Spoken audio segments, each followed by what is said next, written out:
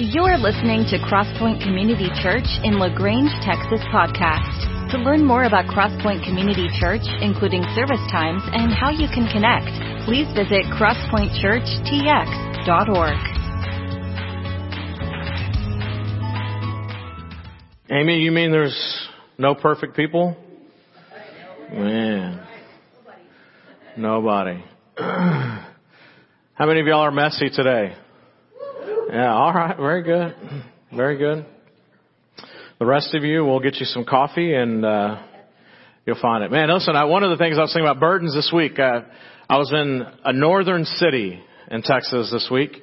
And when I was there, one of the things I did one morning, I made the mistake of turning on the news. And when I turned on the news, they were giving the traffic report. There was one little section on this one highway, and it was going to take someone to get from point A to point B in just that little section an extra 135 minutes. For you mathematicians, that's 2 hours and 15 minutes. That's a long time to sit. I was like, man, I would be remote working. Can you imagine if that happened at 77 and 71 during Round Top week? It's not 135 minutes now. Listen, it may be like 5.5. But man alive, yeah, that's a burden you don't have to worry about. All right?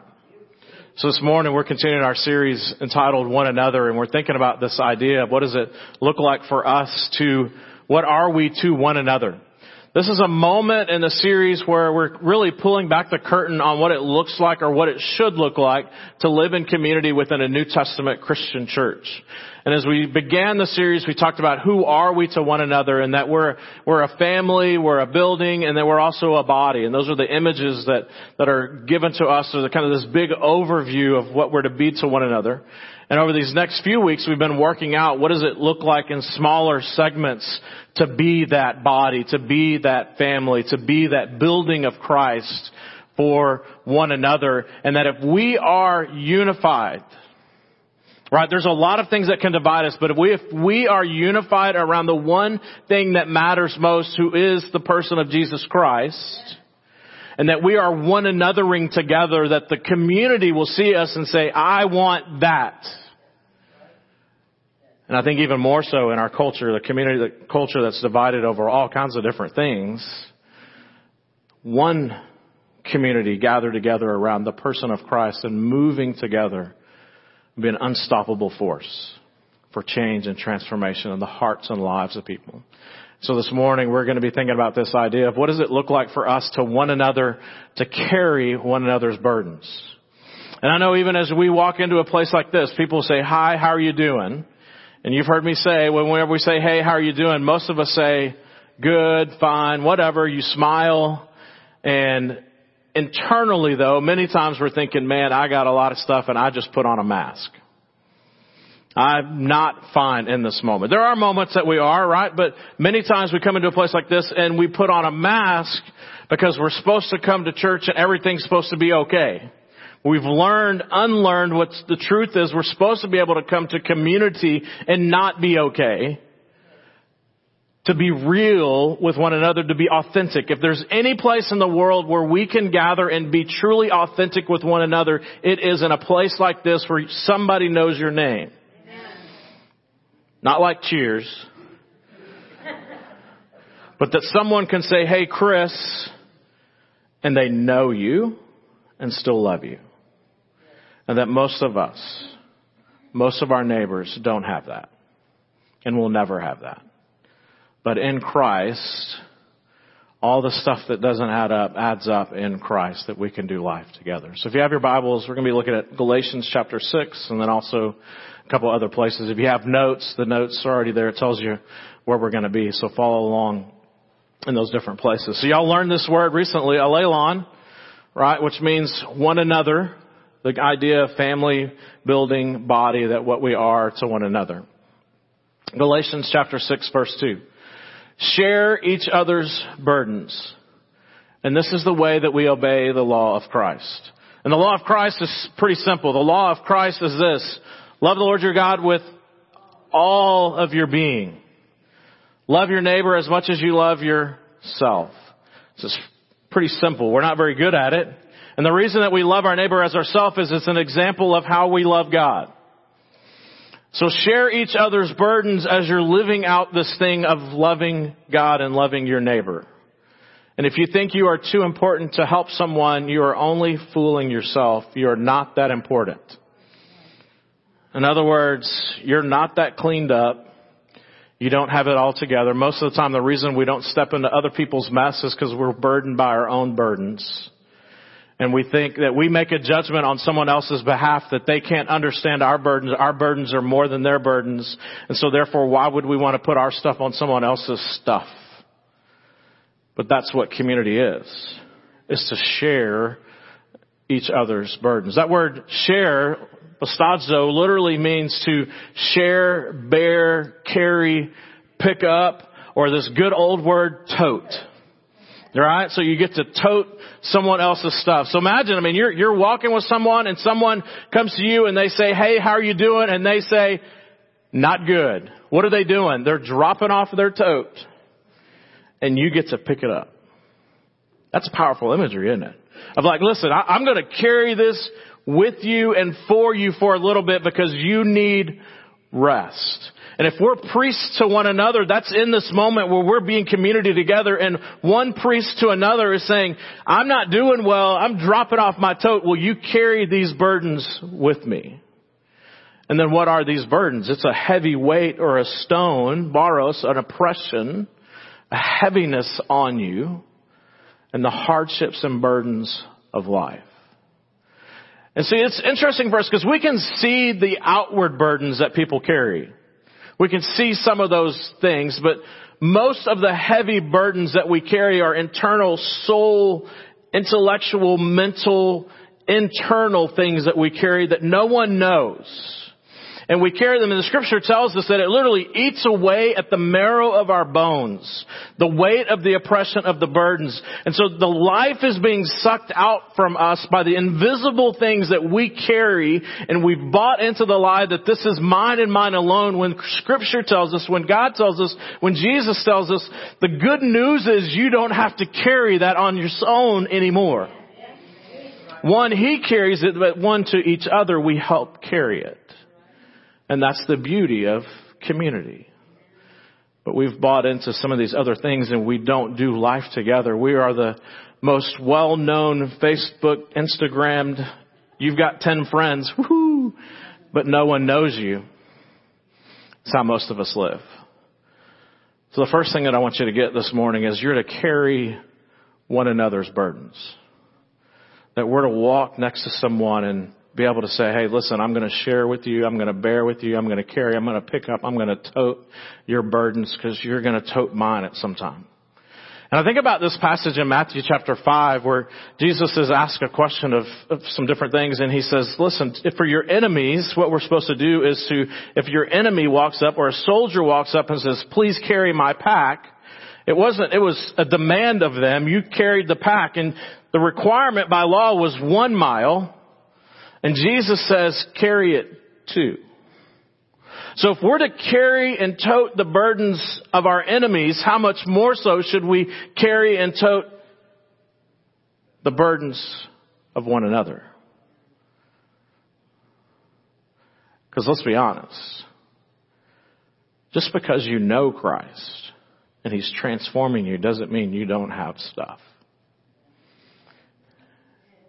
Maybe because you know Christ, one of the things that He does so that there can be healing is He brings things to light. And so maybe some of the burdens are the things that He's brought to light that you've just been living with, and now the great healer is shining a light because He wants you to be free. But to be free, you've got to let it be healed. And that together, that's how that happens. So Mark chapter 14. They went to the olive grove called Gethsemane.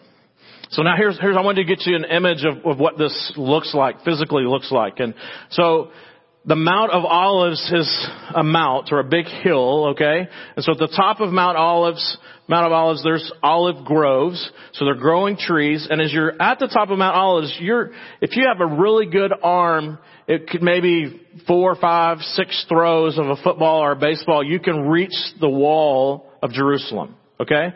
So you're on top of this little hill, this mount, and you're looking down the hill, and the Garden of Gethsemane is here, but you can also see the wall of Jerusalem. So Jesus had come to the Mount of Olives, and the beautiful thing is the Mount of Olives, whenever you take olives off the olive tree and you begin to press them, there would have been presses all around, and they would have pressed the olives, and the olives, an olive press, you squeeze out the fruit, okay? And then the juices run out and you capture them. All right? So that's what literally happens in those kind of things. So get that visual and then see this. So Jesus is on top of Mount Olives where they're pulling these olives. And if you look down, there's actually a path down Mount Olive that curves back and forth that's extremely steep. So if you have bad knees or ankles, you're probably going to want to take the bus around. All right, and it goes down to the Garden of Gethsemane. So Jesus is being pressed out. He knows that he's getting ready to go to the cross, okay? And so he's giving this visual to his people of, look, we're on the mountains and the olive is being plucked and it's about to be pressed and the fruit of my life is going to run down to the Garden of Gethsemane and change is going to happen as we enter into Jerusalem. So his disciples, I don't know if they get it, but Jesus is drawing a picture. When they look back, they're like, oh, that was good. Because Jesus is saying, listen, I am the olive being plucked and I'm going to be pressed and my life is running as I go to the garden. Okay, you got me? So they went to the olive grove called Gethsemane and Jesus said, sit here while I go and pray. And he's got his buddies, James, John, Peter, with him. And he became deeply troubled and distressed. Now what I want you to capture here is we a lot of times focus in on the divinity or the godship of Jesus. This is a moment where we get to see the humanity of Jesus. And so he was deeply troubled and distressed literally means terrified to the point of disorientation. See, he's Mount Olive's getting pressed and he knows he's getting crushed and he knows that the fruit of his life, he's going to be broken to the point of death. He sees it. He knows it. And so because of the reality of what he sees ahead, he's so troubled that he gets to the point of disorientation. Have you ever been there? Have you been so burdened that you're disoriented by what's happening? The humanity of Jesus is real. He told them, Peter, James, and John, he says, my soul is crushed with grief to the point of death. Stay here and keep watch with me. My soul is overwhelmed.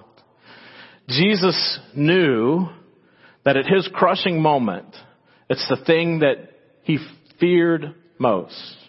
And it wasn't the physical part of the cross. What he feared most was he understood that all of history, throughout history, every person's sin was about to be on his shoulders. They were all about to become his burden for us.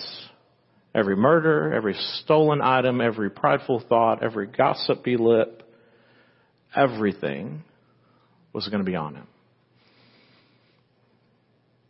So his soul was in the midst of grief, terrified to the point of disorientation.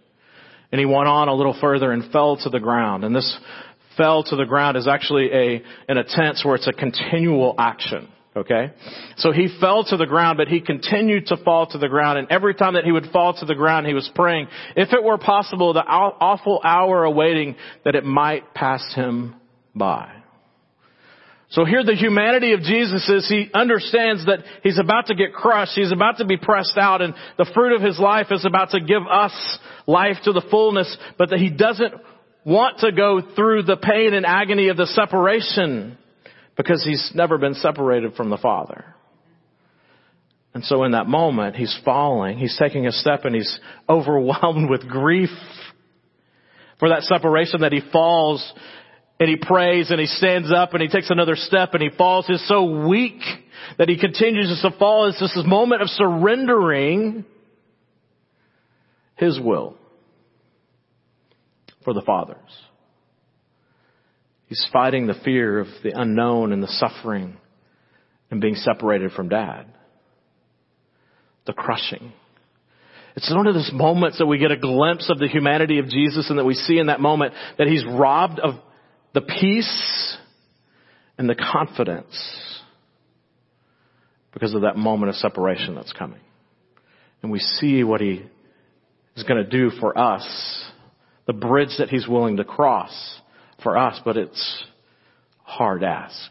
Then He returned and He found His disciples asleep. Your friends ever done that? You ever feel like you've shared something deep and your friends are like, they don't get it?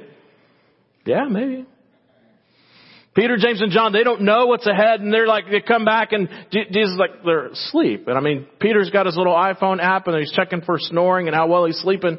And Jesus walks up and says, Simon, are you asleep? Yeah. Right? I mean, it's obvious. Couldn't you watch with me even 1 hour? Keep watch and pray so that you will not give in to temptation. For the spirit is willing, but the body is weak. Then Jesus left them again. He went back to praying and falling and weeping and asking.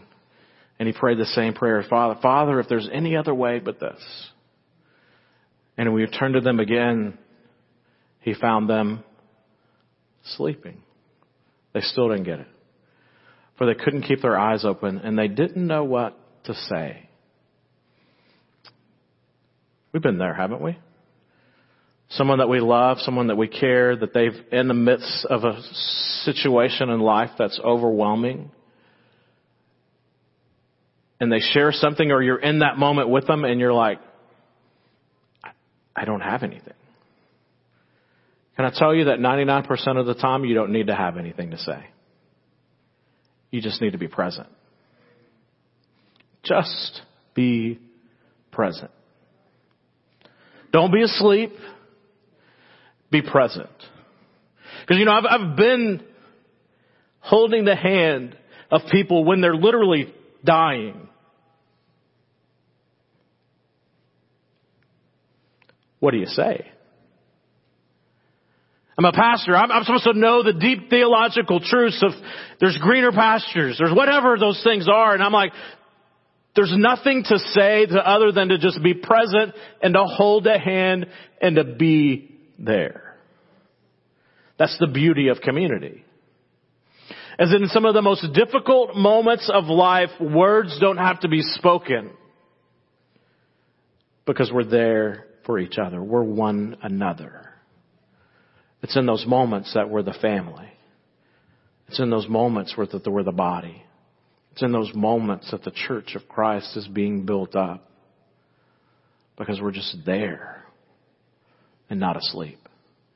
When he returned to them the third time, He said, go ahead and sleep. He kind of gave up. Have your rest.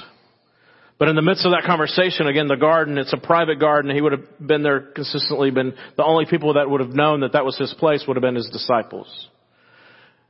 And so all of a sudden He hears a clamor, He hears some stuff going on, and He says, no, He can see. No, the time has come. Because He's hearing them. The Son of Man is about to be betrayed in the hands of the sinners.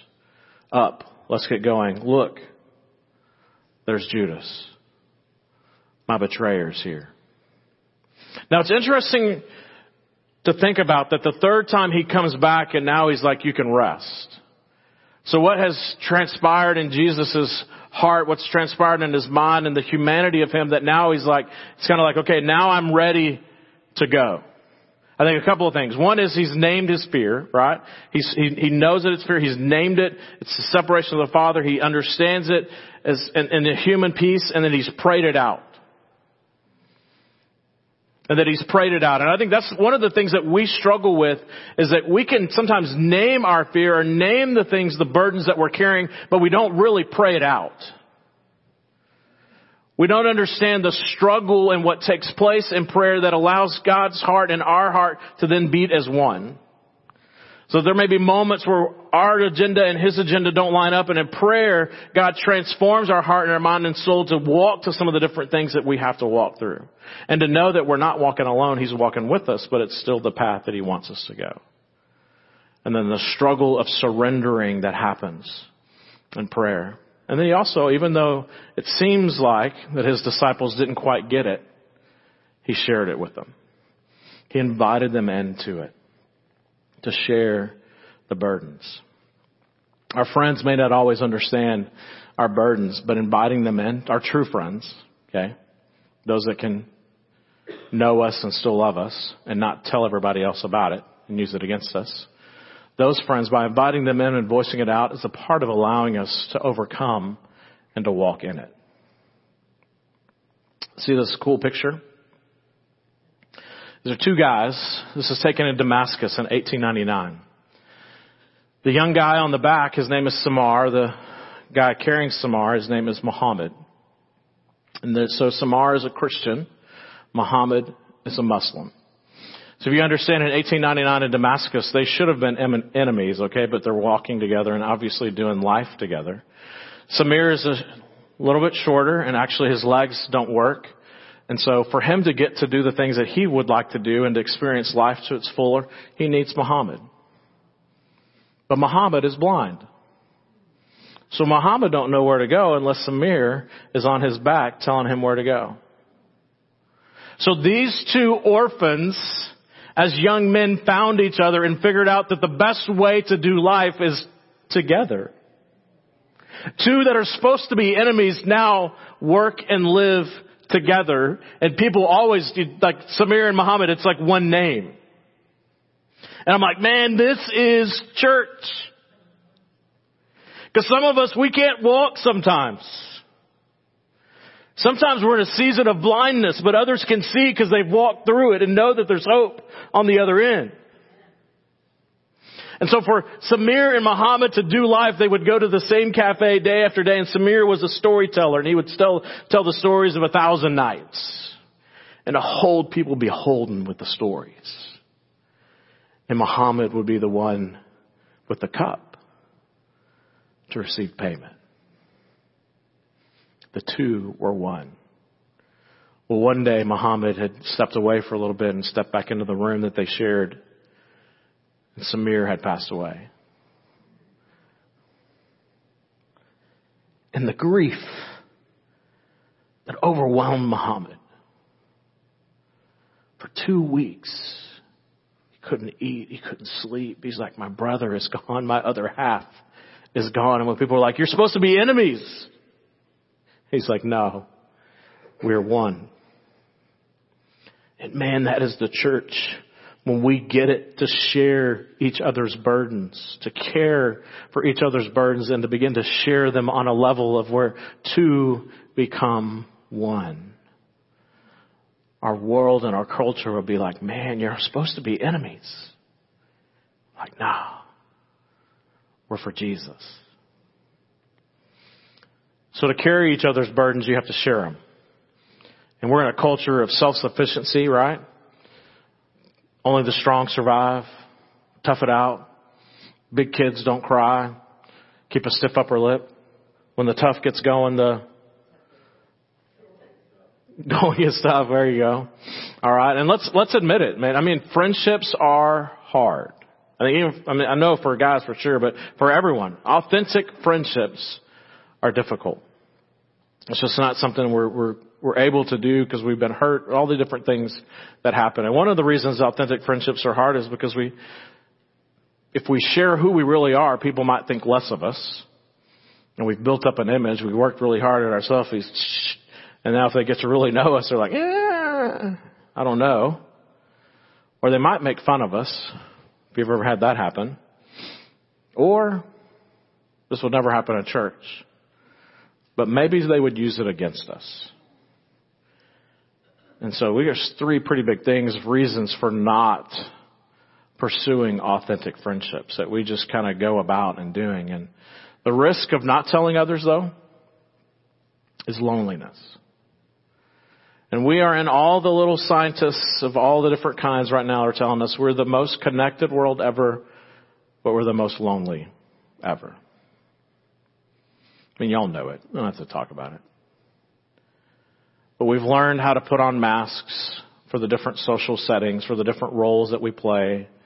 And we get confused even. What I call split personality. You got to keep up with who you are, where you're at, to tell the different stories that you tell yourself and tell others. So that you can find a place to feel loved and valued for a moment. But that you go from place to place to place and never truly being known by someone. And knowing that someone knows me and loves me in spite of my messiness. Paul dealt with it in 1 Corinthians chapter 12, the burdens of Paul, where he's like, hey, 3 different times I begged the Lord to take it away. And again, this struggle, the surrender of prayer we see in Paul and in Jesus. Each time he said, my grace is all you need. My power works best in weakness. So now I'm glad to boast about my weaknesses. How many of y'all sign up for that? I'm going to just tell everybody about my weaknesses so that the power of Christ can work through me or through us. That's why I take pleasure in my weakness and in my insults and the hardships and the persecutions and the troubles that I suffer in Christ. For when I am weak, I am strong. Because I'm known. I can do things and be involved in things for Christ because I am known. Having the ability to be our true self is a gift. Why? Because God uses broken things. It's a gift to know that other people walk in similar roads. It's a gift to understand that this is who I am and this is my true self and I don't have to pretend to be others because I find my value and worth not here but here. And my identity is in Him. And that influences here. I mean, broken things produce crops, right? The soil has to be broken to produce a crop. The grains have to be broken to produce bread. The clouds have to be broken to produce rain. God's best work is done in broken people and in broken things. The deal is for us to acknowledge our brokenness and surrender so that He can do the healing, to shine the light. None of us would go to the doctor and spend hundreds of thousands of dollars, whatever it costs to go to the doctor these days. Do you know it cost me $3,000 to get a COVID test? That's a side note. Put that on the side. It costs a lot of money. I don't know why. God's best work is done in broken people. And then what happens, the reason that can happen is because we surrender to the brokenness. What does that look like for us to allow healing to happen? It does in the midst of our sharing of our burdens and our weakness, but it's only possible if we're true and open with each other. All right. So that's why I take pleasure in my weakness. For when I am weak, then I am strong. I don't know why I thought about that COVID thing. Sorry. One of my favorite people is Benjamin Franklin. Y'all have heard of him? He has a great phrase. He says, 3 people can be trusted if 2 of them are dead. In other words, if there's 3 people together, 2 of them are dead. Or maybe you've heard this phrase, sticks and stones may break my bones, but never hurt me. And we know that that is not true, right? When someone shares the burdens, I want you to get this. We're on holy ground. Listen, we're in a small town. We get it. But for us to share the depths of our souls, the things that terrify us to the point of disorientation, our lips have to be shut. Not to be used against anyone, not to be talk about anyone, but to receive it and understand that's a gift that someone's giving you to share it, to be able to share that. See that in Jesus' life, it impacted His ministry in Mark 1. Don't tell anyone about this. Jesus had just healed a leper, okay? Instead, go to the priests and let them examine you. Take along the offering required in the law of Moses for those who have been healed by leprosy. Now, listen, he's been a leper. When he goes to the temple, number one, he hasn't been able to go to the temple because he's unclean. And now he's not a leper. He's physically on the outside. His burden has been gone. So now he goes to the temple. He doesn't have to tell anyone. Everyone that knows him knows his burden's gone, okay?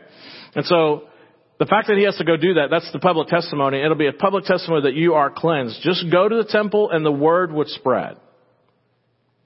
But the man went and spread the word. He gossiped. Now, obviously, we know that he would be excited, right? So it's kind of like fighting against it. But proclaiming to everyone what had happened. As a result, large crowds soon surrounded Jesus, and he couldn't publicly enter a town anywhere. He had to stay out in secluded places, but people from everywhere kept coming to him. Here's how we translate that to LaGrange, Texas, 2020. You go to H-E-B, and you get your cart, and it takes you... You see a lot of people, but nobody talks to you. Or you see a lot of people and no one talks about, you know that they know that they know that they know, right? You know what I mean? And so you can't go where you want to go. So if you have your Bibles, just make a note. James 3, we see that the tongue is a wicked tool. It brings blessing and it brings curses. And it starts fires. And many times we start fires because we just want to share. We just want to sprinkle a little bit of what we know. And God says, listen, you are to be to one another, to carry totes together. And to be able to carry the tote of another one. Shh. That moment when someone opens up and shares who they are, that's holy ground. And if you're going to tell anybody anything, you're going to say, I have found a friend that I can do life with. Not, here's what I need you to know about somebody. The validation comes from the depths of a true friendship, not from what you know. So holy ground, my friends. I pray this week you find holy ground with some people. That you can carry the burdens of others and that they entrust with you the ability to share, and you can stop and pick up a tote and walk together and carry the water of life together. And to know that that's a big part of the good news in the gospel of Jesus is not that I'm perfect, not that I'm arrived, but together through Christ, we have found unity in Him. And that there may be all these other things that divide us, but in Him I find Christ. Let's pray together.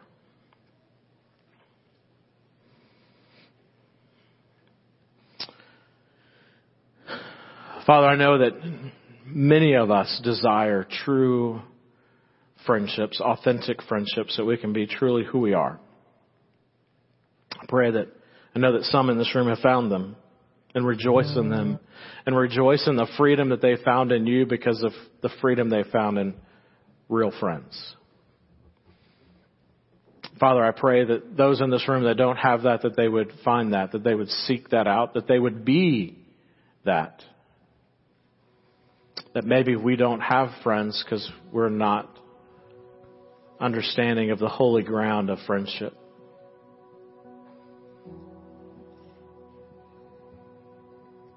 So, Father, I pray we would just allow you to shine the light on that for us. Are we a friend? Can we be a friend? Can we be the person that can be a carrier of heavy weights?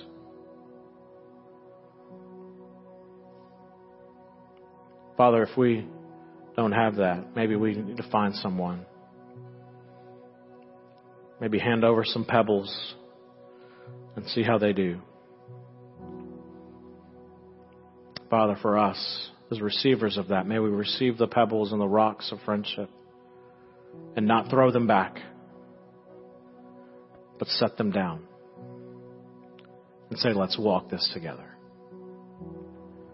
Thank you that your Son was pressed out on the cross and surrendered everything for us.